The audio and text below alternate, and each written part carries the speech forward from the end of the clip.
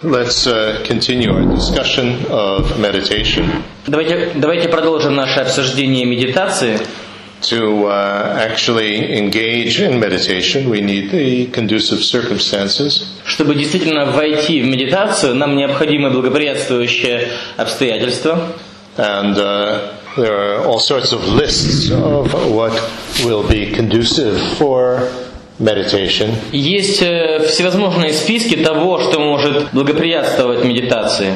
And of course, these are usually discussed or presented within the context of doing a meditation retreat. И, конечно, обычно все это объясняется в контексте ретрита по медитации, в контексте специального занятия медитацией. Whereas most of us are meditating at home. А в то время как большинство из нас медитируют дома. So even at home, then what is going to be helpful is to not have distraction. И даже дома, что может быть полезным? Это если у нас нет отвлечения.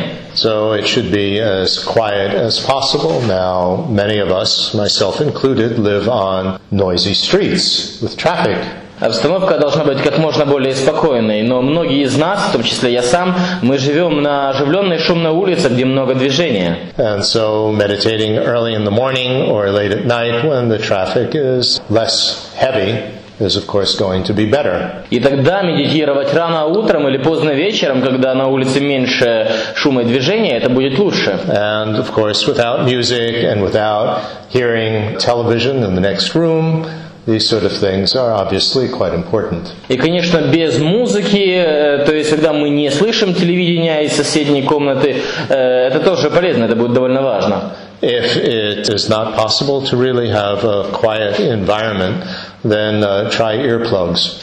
Если невозможно найти вот такое тихое окружение, то попробуйте использовать беруши. I'm a great fan of earplugs, and я фанат берушей.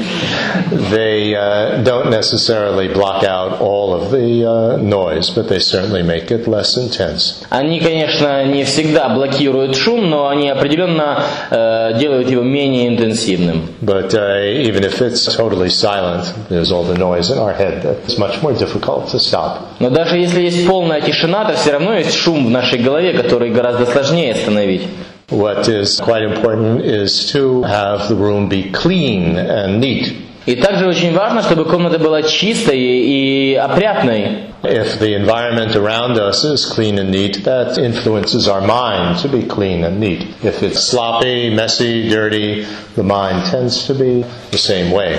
Если в комнате у нас чисто и опрятно, уютно, то, соответственно, и ум это способствует тому, чтобы наш ум был более чистый и спокойный. А если в комнате грязно и бардак, то, соответственно, и ум будет в большем смятении. Because of that, one of the preliminaries that is always listed for what we need to do before meditation is to clean the meditation room. Поэтому обычно одна из предварительных практик, которая указывается в списках того, что нужно для медитации, это убрать в комнате для медитации. And make some sort of offering, even if it's just a cup of water. И сделать какое-либо подношение, даже если это просто чашка воды. In other words, we want to show respect for what we're doing, and if we're thinking in terms of inviting the Buddhas and Bodhisattvas and all of that, then of course you would want to invite them to a clean room, not to a messy, dirty one. Иными словами, мы хотим показать уважение к тому, что мы делаем.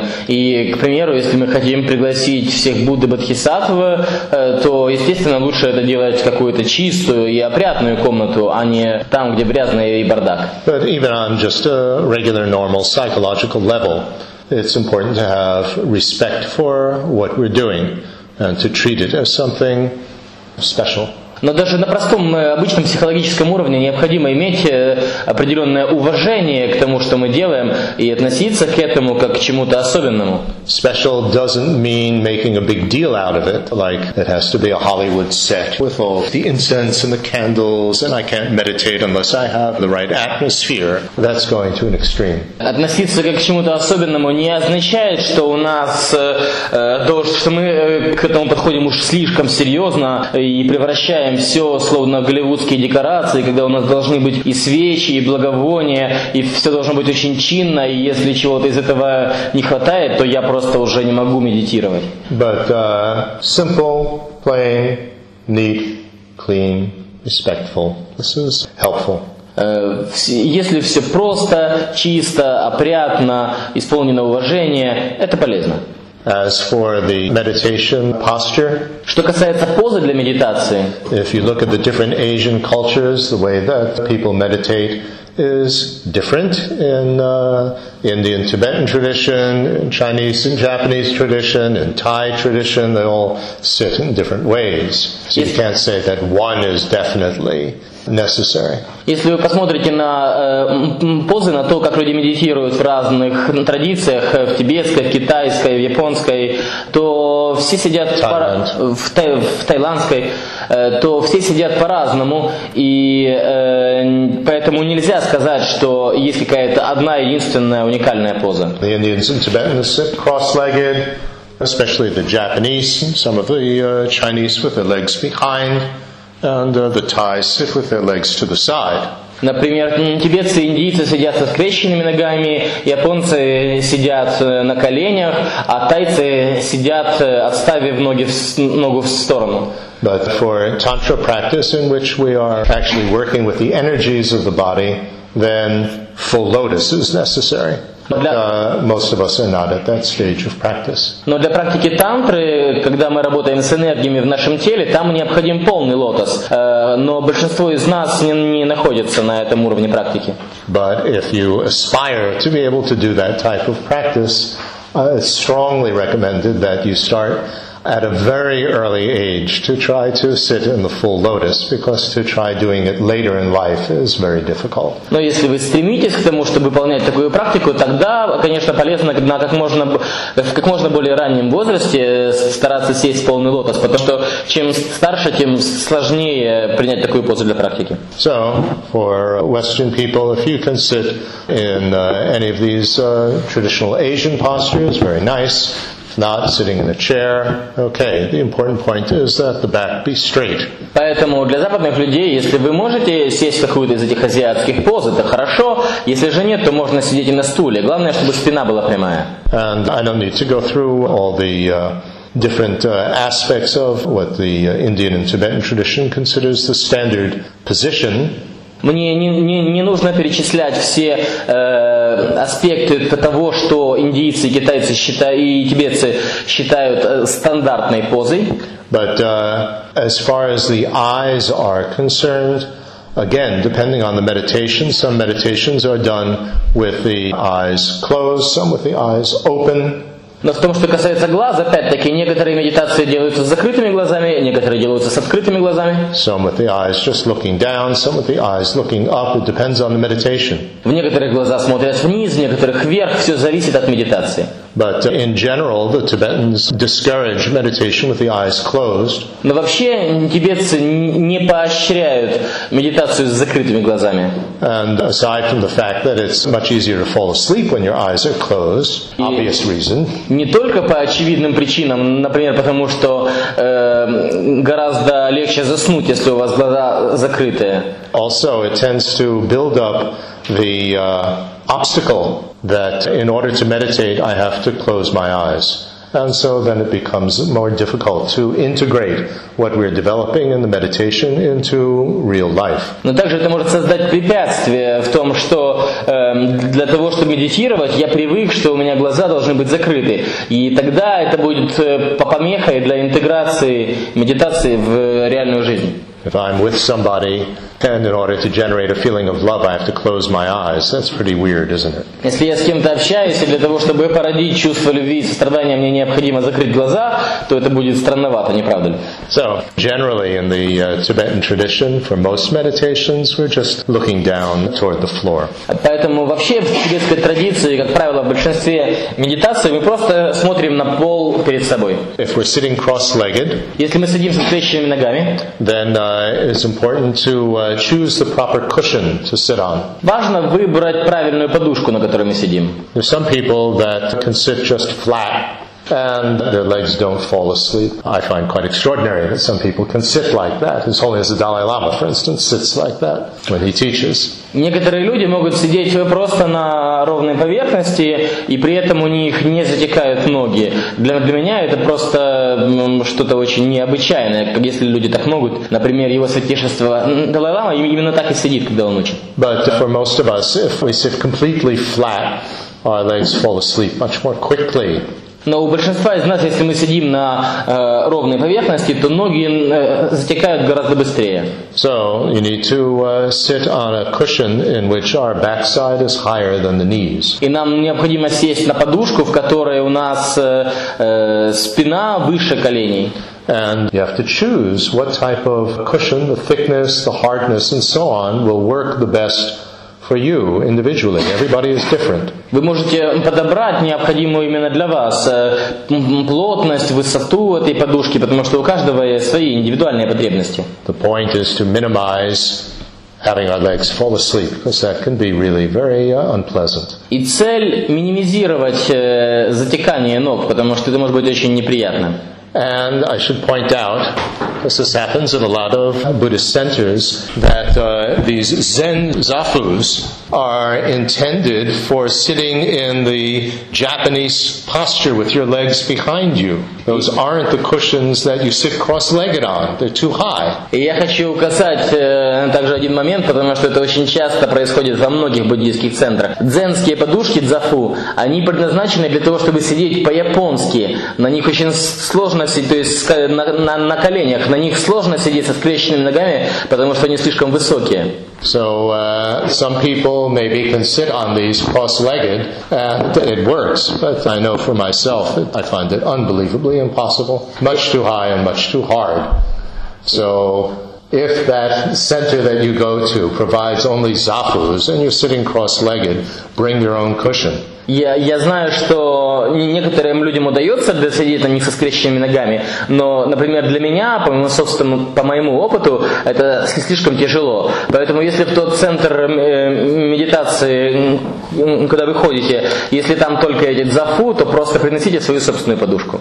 For most people, they always recommend meditating either as the first thing in the morning or the last thing at night, so that you have less distraction in terms of what's going on during the day. И часто для многих людей рекомендуют медитировать либо рано утром, первое дело утром, либо вечером уже перед сном, чтобы это было или первое, или последнее в дне. Some of us are more awake in the morning, some of us are more awake at night, so-called morning people and night people. You know yourself better than anybody else. Кто-то из нас более сонный вечером, кто-то утром, есть совы, есть жаворонки. Вы сами лучше знаете себя и свои обстоятельства. But what really is not very helpful is meditating when you're really, really sleepy. So if at night you're really sleepy, but you insist on trying to meditate before you go to bed and you're nodding off in the middle of it, nodding off, this is not helpful at all. Но что не полезно, это если вы уже совсем сонные, например, вечером перед сном вам уже хочется спать, но вы продолжаете медитировать, при этом кивая, постоянно клюя носом, это не полезно. And likewise, early in the morning, if you're still half asleep, your meditation is not going to be very effective either. So gauge yourself what works the best, and there's no shame in having coffee or tea or something like that before you meditate early in the morning. И точно так же и утром, если вы тоже еще не проснулись, тогда нет особенного смысла медитировать, так что вы можете сами для себя подобрать эти условия, когда вам лучше. Так что совершенно, например, не стыдно утром выпить чашку кофе или чашку чая перед медитацией. Запросто. Тибетцы, например, тоже так делают. Tibetans aren't necessarily like that. I'm thinking of my teacher, the old Serkong Rinpoche. Ну, может быть, не все тибетцы, но, например, я вспоминаю своего учителя, предыдущего Серконга Ринпоче. Это был один из учителей его святейшества Далай-ламы.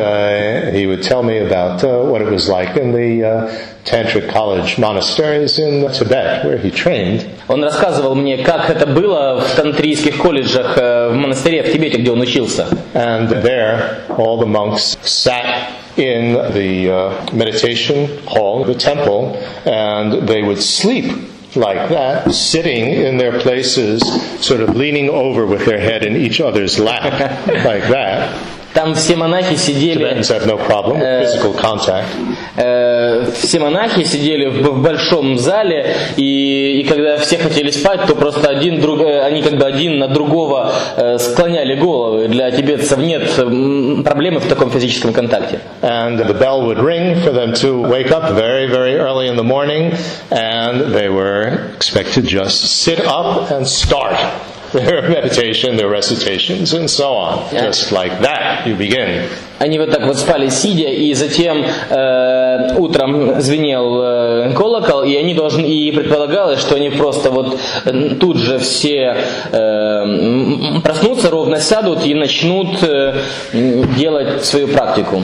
So for most of us, unless we are a doctor used to being called in the middle of the night and instantly getting up and performing heart surgery or something like that, then for us that would be quite difficult. Doctors are quite amazing that they can do that, especially surgeons.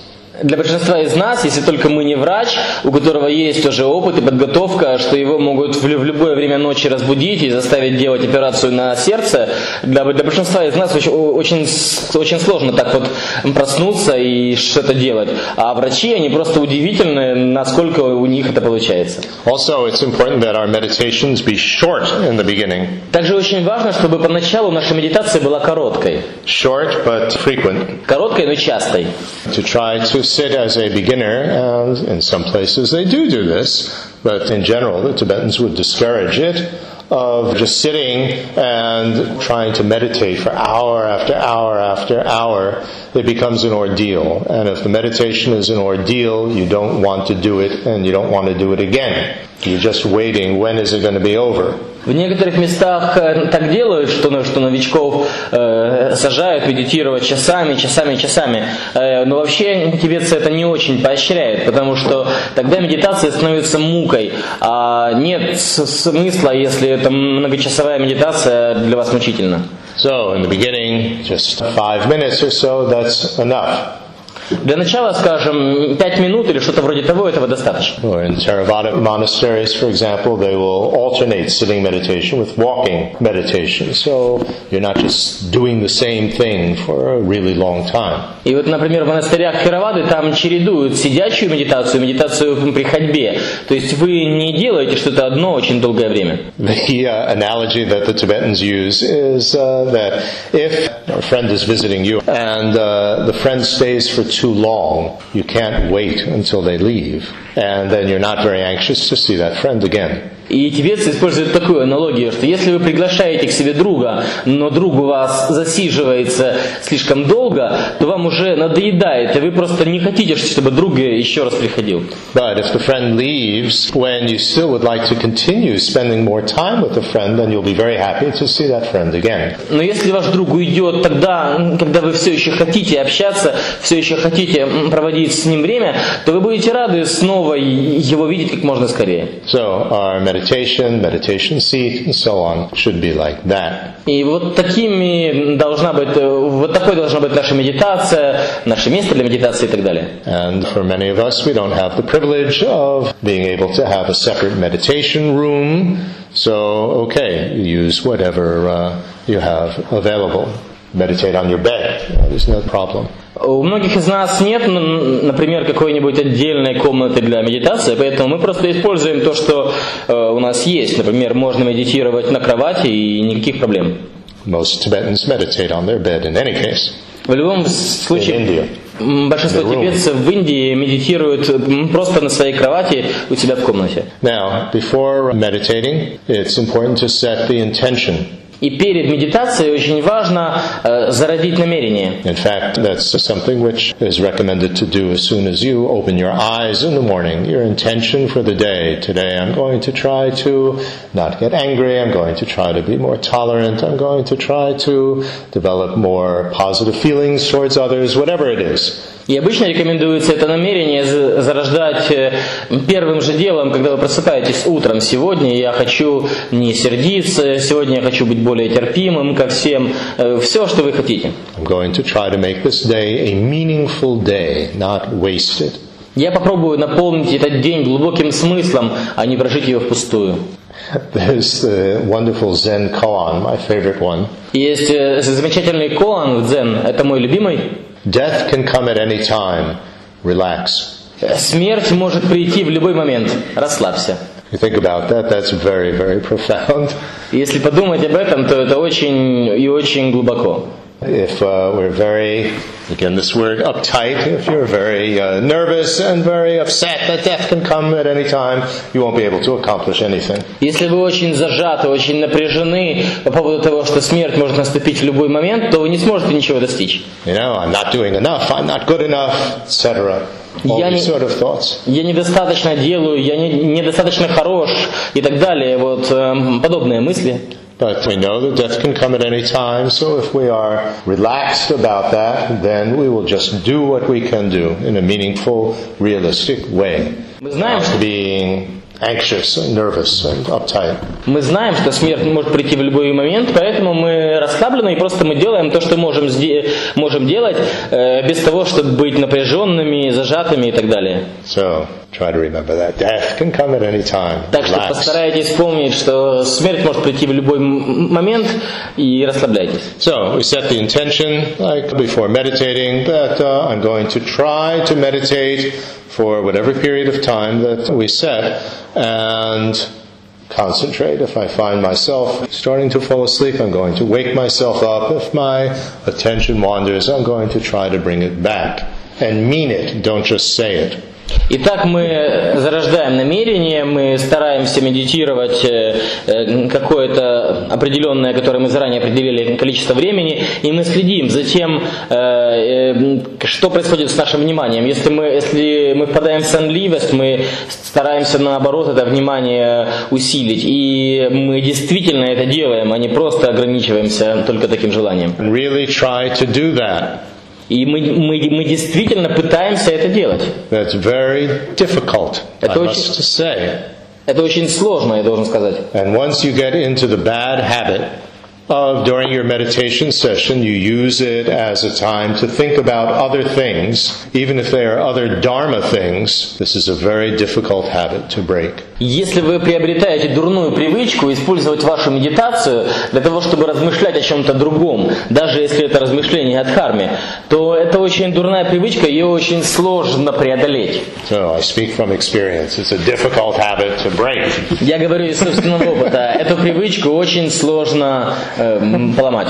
So try to set that intention. Так что старайтесь задать это намерение. Then the motivation. Затем мотивация.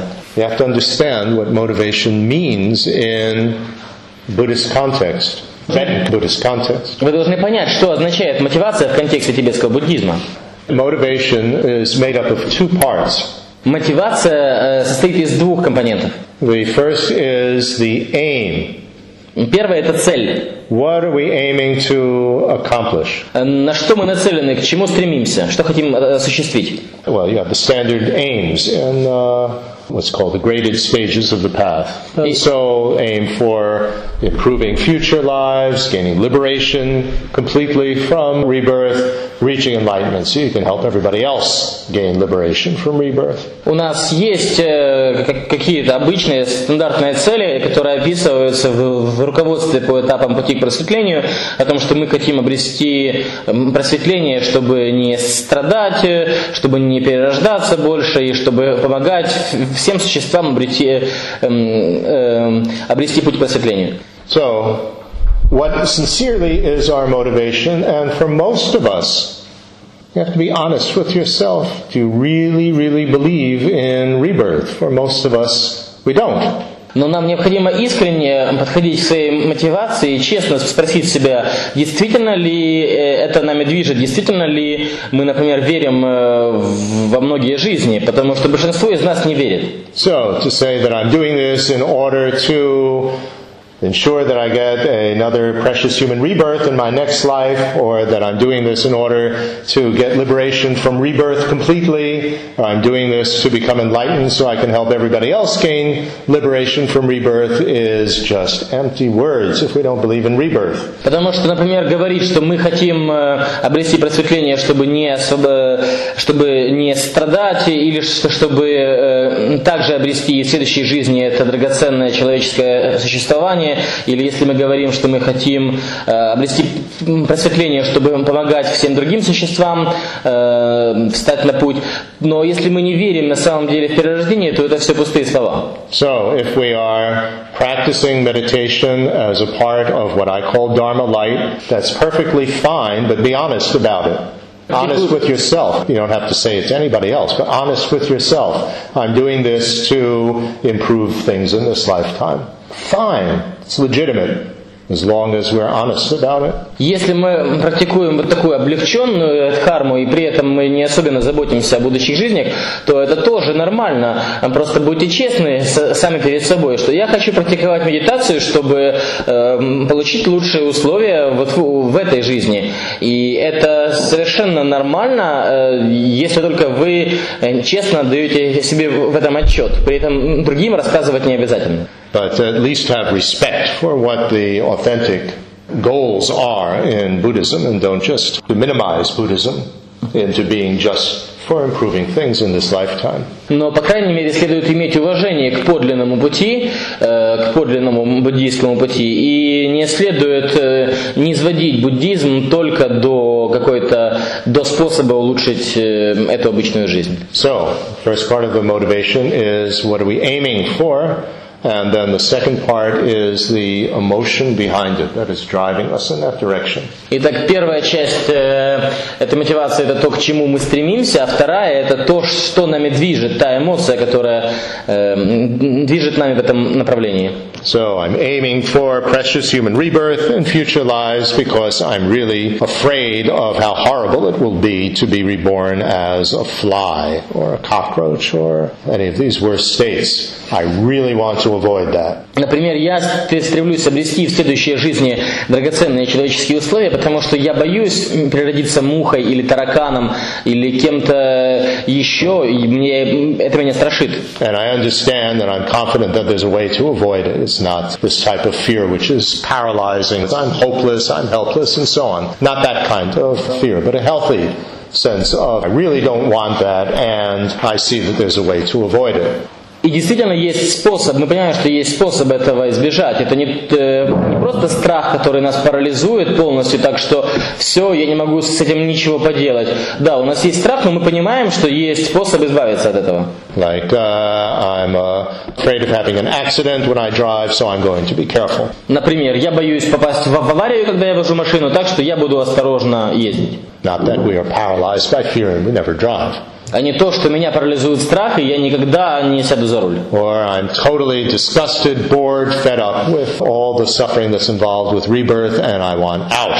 Или я полностью сыт по горло всеми этими страданиями, я хочу перерождения, чтобы выйти из этого. That really is the essence of this emotion behind renunciation. It is unbelievably boring to have to be a baby again and to learn everything all over again. I have to get an education, have to figure out how to support myself and dealing with getting sick and growing old. I mean, how boring.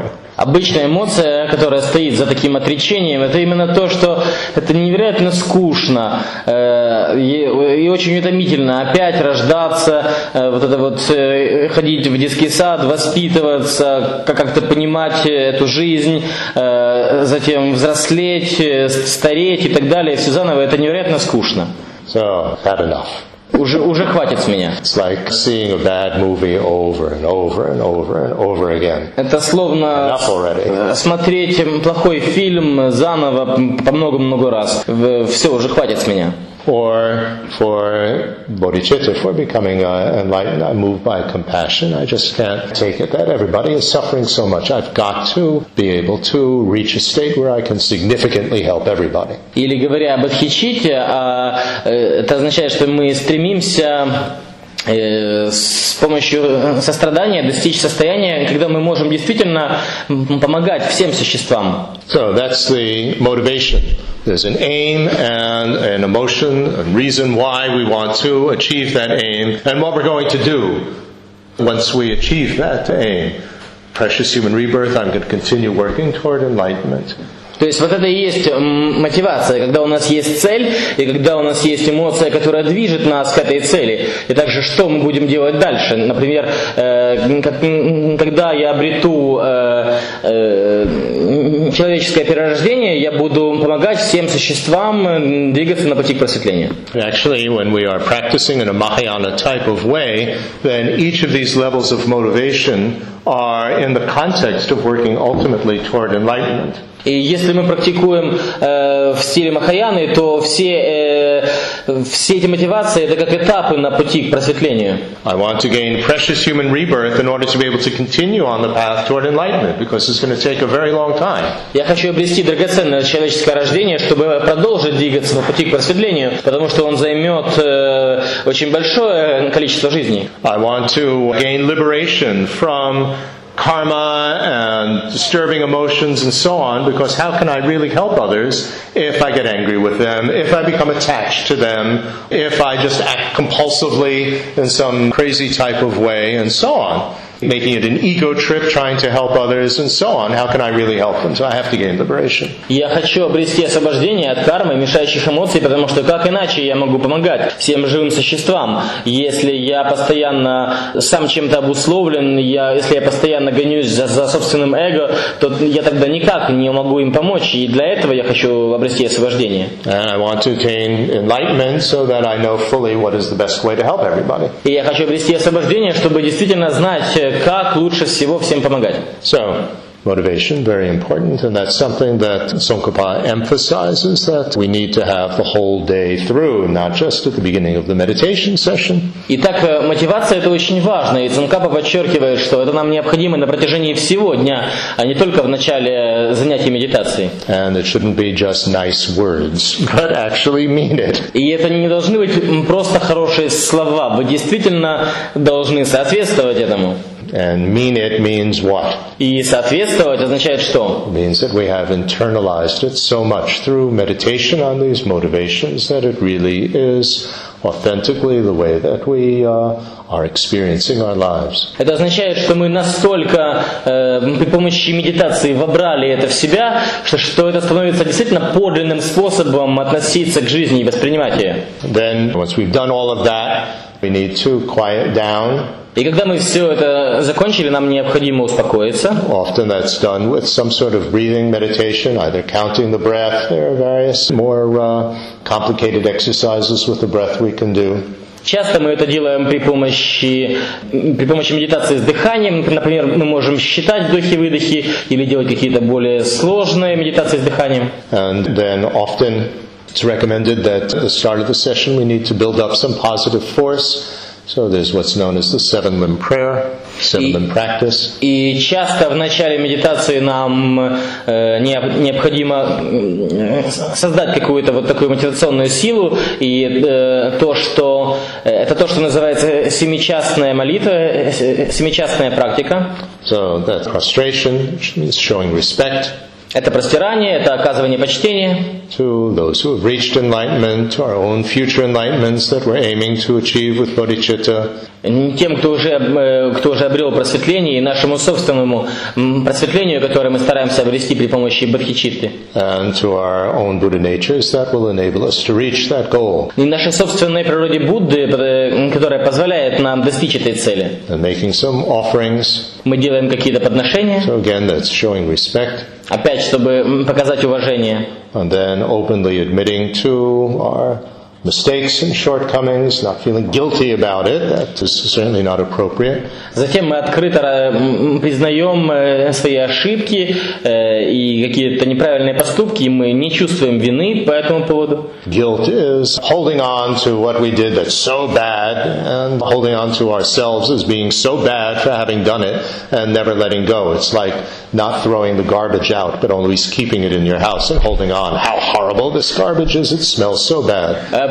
Потому что вина — это когда мы держимся за свои проступки и какие-то неправильные действия, и мы продолжаем за них цепляться. Это все равно, что мы мусор не выбрасываем из дома, а продолжаем держать в доме и говорить, какой ужас, какой ужасный мусор и как он плохо пахнет. So, we regret our mistakes, we're going to try our best to not repeat them. Мы сожалеем о своих ошибках и хотим делать все, что возможно, чтобы их не повторять. Going to try our best to overcome our shortcomings. Мы хотим делать все, что в наших силах, чтобы преодолеть какие-то недостатки. And then we rejoice in the positive things that others and ourselves have done. И затем мы радуемся тем позитивным вещам, которые сделали мы сами и сделали другие. So we have a more positive attitude toward ourselves and toward others. Итак, у нас более позитивное отношение к нам самим и к другим. Then we request the teachers and the Buddhas to teach. Затем мы просим учителей и Будд учить. Please always teach. I'm open. I'm receptive.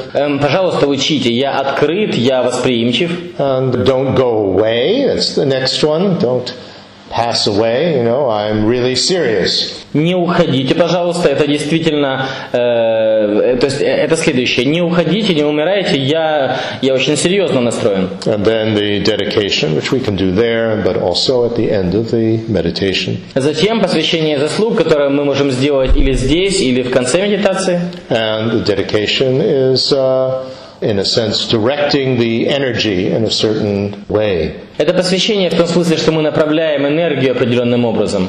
So whatever positive force, whatever understanding has been built up, may it contribute toward whatever we had the intention for in the beginning. То есть какие бы положительные мысли, какую бы положительную энергию это не породило, мы все это посвящаем вот тому, какое намерение было у нас в самом начале. The analogy that I like to use is saving our work in the computer. И аналогия, которую я люблю использовать, это когда мы сохраняем то, над чем мы поработали за компьютером. If we don't save it in the special folder, the folder of liberation or enlightenment, then the default setting is that automatically it's going to be saved in the improved samsara folder. Если мы не сохраним это в специальной папке, в папке освобождения и просветления, то по умолчанию это будет сохранено в папке «Улучшить сансару». And so, fine, but that's not our aim to improve samsara. You build up so-called good karma, and it will make things go a little bit better in life.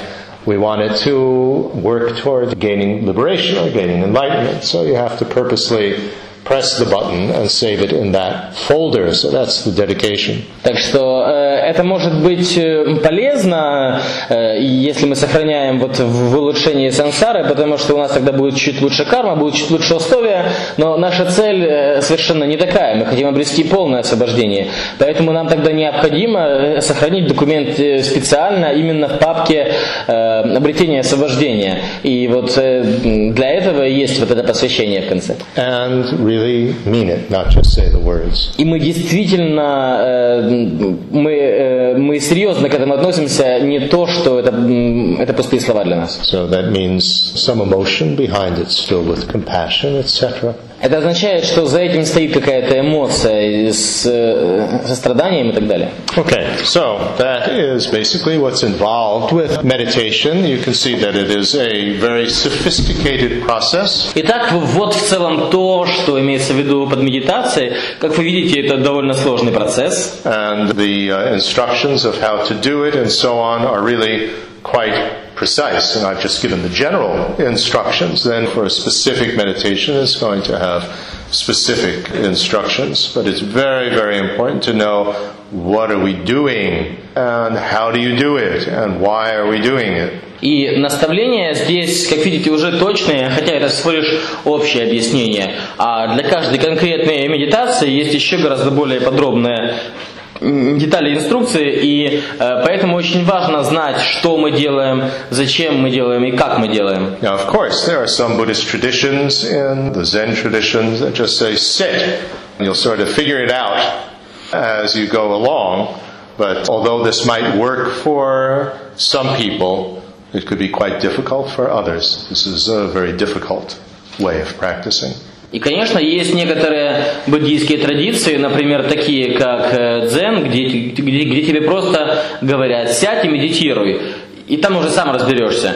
И для некоторых людей это подходит, но для других людей это может быть более сложно. So what I've presented is the Indo-Tibetan tradition. То, что я объяснил, это индо-тибетская традиция. So, thank you. What kind of questions do you have? Так что спасибо. Если у вас есть вопросы, то спрашивайте.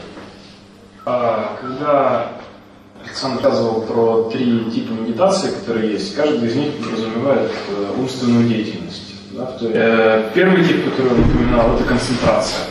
По сути, любая медитация, как я понял, она включает в себя элемент концентрации. Мой вопрос состоит в том, возможно ли добиться хоть сколько-нибудь эффективного выполнения более сложных медитаций, чем просто шаматха, например, випашина, или дзогчен, или тантра, не обладая уровнем концентрации достаточным. Да? Шаматха, развития.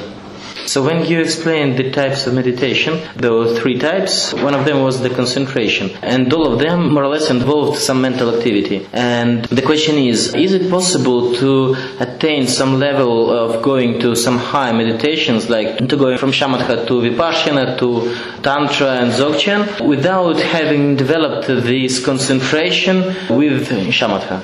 I don't think so. I think that all the various meditation instructions and manuals that I have read or heard require that we certainly need to develop concentration. Now, whether or not you need to develop full definitional level of shamatha is something else. Насколько я знаю, во всех наставлениях по медитации, которые я читал, везде говорится, что необходимо развить очень высокий уровень концентрации. Хотя это может и не быть уже полное определение шаматхи как таковое. In Tantra, for example, there are special methods for being able to develop shamatha and vipassana simultaneously. Например, в тантре есть определенные способы, которые позволяют развить одновременно шаматху и випассану. So in each system there can be different ways in which you achieve shamatha and vipassana. Shamatha is a stilled and settled state of mind. И в каждой системе есть свои собственные способы, как вы можете обрести эту шаматху випассану. Шаматха – это спокойное, неподвижное состояние ума. So it's stilled of all mental wandering and dullness, and it's settled, focused on either an object or a certain way of perceiving things. Оно неподвижно, то есть его не могут поколебать какие-то умственные движения, и оно направлено очень четко на какое-то восприятие, либо на объект, либо просто на способ восприятия. So it's 100% like that, fully concentrated, plus it has a sense of fitness, which is this exhilarating sense, but not in a disturbing way, both physical and mental, of being able to just stay focused on anything. То есть в этом есть вот такая неподвижность. For as long as you want. Неподвижность, спокойствие, и также это дает такое чувство готовности, когда вы чувствуете, что вы можете оставаться сосредоточенными столько, сколько нужно. So it's like if you are physically trained very, very well, you have this sense of physical fitness that you can just do anything. It's a very exhilarating sense. Это как если вы очень много занимались физической подготовкой, у вас есть чувство готовности и того, что вы можете. Все, вот что-то подобное. And then vipassana, definitional, is on top of shamatha, then an exceptionally perceptive state of mind that's able to perceive anything, and an additional sense of fitness. И затем дальнейшая стадия випассана, которая строится на шаматхе, это такой способ восприятия, который позволяет воспринять все явления. So whether it is Dzogchen meditation or regular Tantra meditation or whatever, it's going to have these components that are there. И будет ли это медитация дзогчен или медитация тантры, везде там будут эти компоненты. Как Сейчас достаточно много учителей начало приезжать в Россию, и очень часто можно встретить, что уделяется внимание или дается учение по очень сложным, на мой взгляд, темам, например, тема тантры, йоги и так далее. И кроме того, широкой общественности очень доступна дневная випашина, предположим. Но очень редко я могу слышать, чтобы учителя делали особенный акцент на развитии шаматхи. И мой вопрос заключается в том, насколько имеет смысл вообще посещение подобных учений до тех пор, пока шаматха твоя не развита. И почему учителя вообще с этим приезжают сюда? Для кого?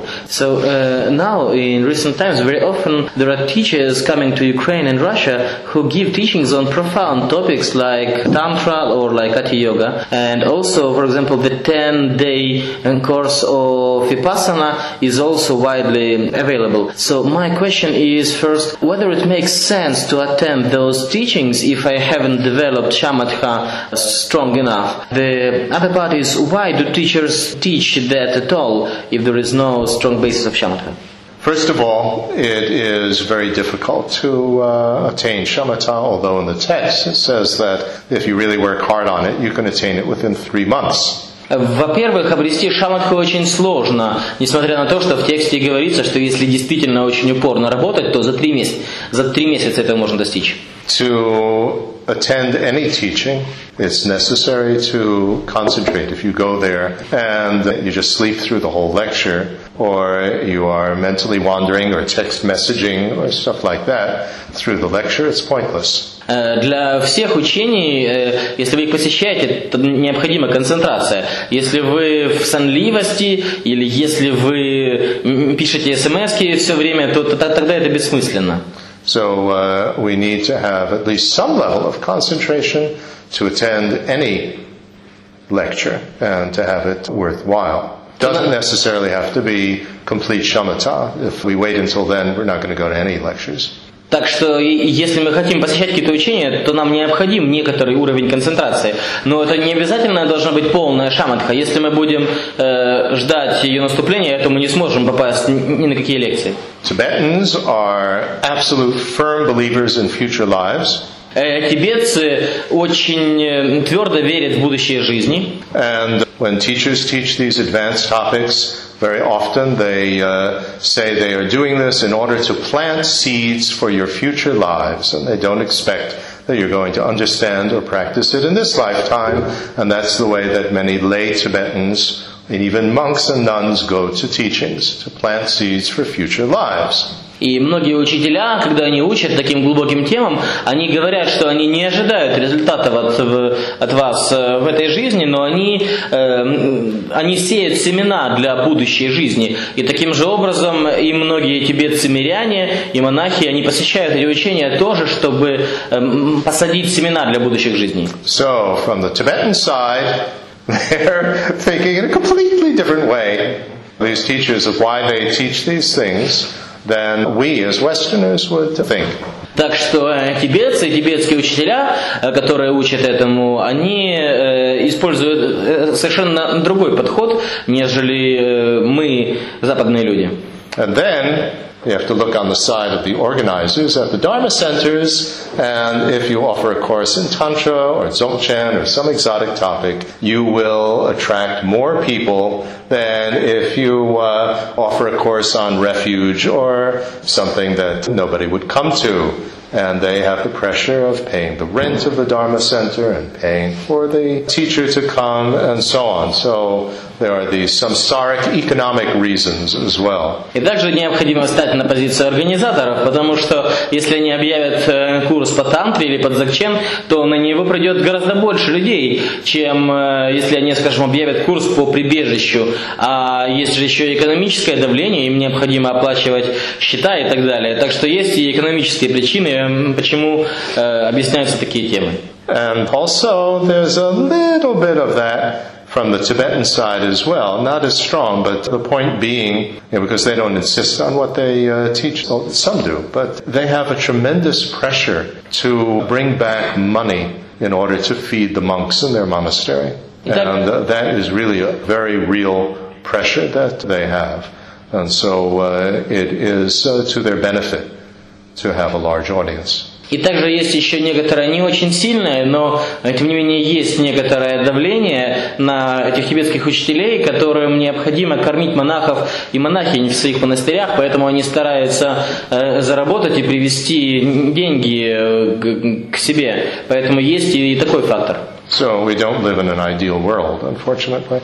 К несчастью, мы не живем в идеальном мире. So when given these options of these teachers coming and they're teaching all these very advanced things, if the choice is going or not going, then in many ways it's best to go, but to not be pretentious enough that we think that I am so high that I can actually practice all of this on the one hand, and then also on the other hand not to be discouraged that, oh, this is impossible.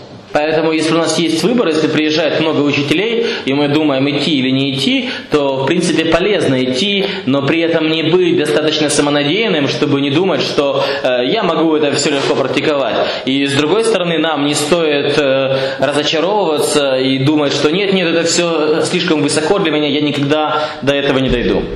But the longer that one practices, we're talking about decades and decades, then the more you realize that you have to go back to the beginning and really work on these very, very crucial initial steps. Without them, everything beyond that doesn't make any sense. It doesn't have any substance to it. It's just empty words. Но чем больше практикуешь, я имею в виду многие десятилетия, тем больше понимаешь, что необходимо вернуться к истокам и действительно начать с основ, потому что без этих основ все остальное это просто пустые слова. You know, seriously, what am I doing to prepare for being able to continue on the path in my future lives?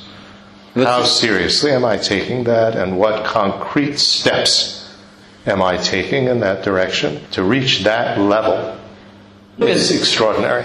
Насколько серьезно я отношусь к тому, чтобы действительно достичь этого уровня, и что конкретно я делаю, какие шаги я предпринимаю, чтобы действительно искренне это обрести. И вот именно такой у нас подход.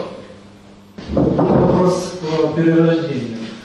Скажите, мне кажется странным буддийская идея о том, что человеческое сознание может родиться в животном или в насекомом. Ведь уровень человеческого сознания несравнимо выше животного, тем более насекомого. Что думает профессор? Возможно, это просто какая-то аллегория или такая религия для масс, а на самом деле более углубленном учителя считают по-другому. So I have a question about about rebirths. I find it strange the idea that a human can be reborn as an animal, because the human consciousness is so much better developed, and how can it be reborn as an animal or an insect or something? And perhaps this is just a religion for wider audience, for the masses, and the teachers really don't think so. How can you comment that?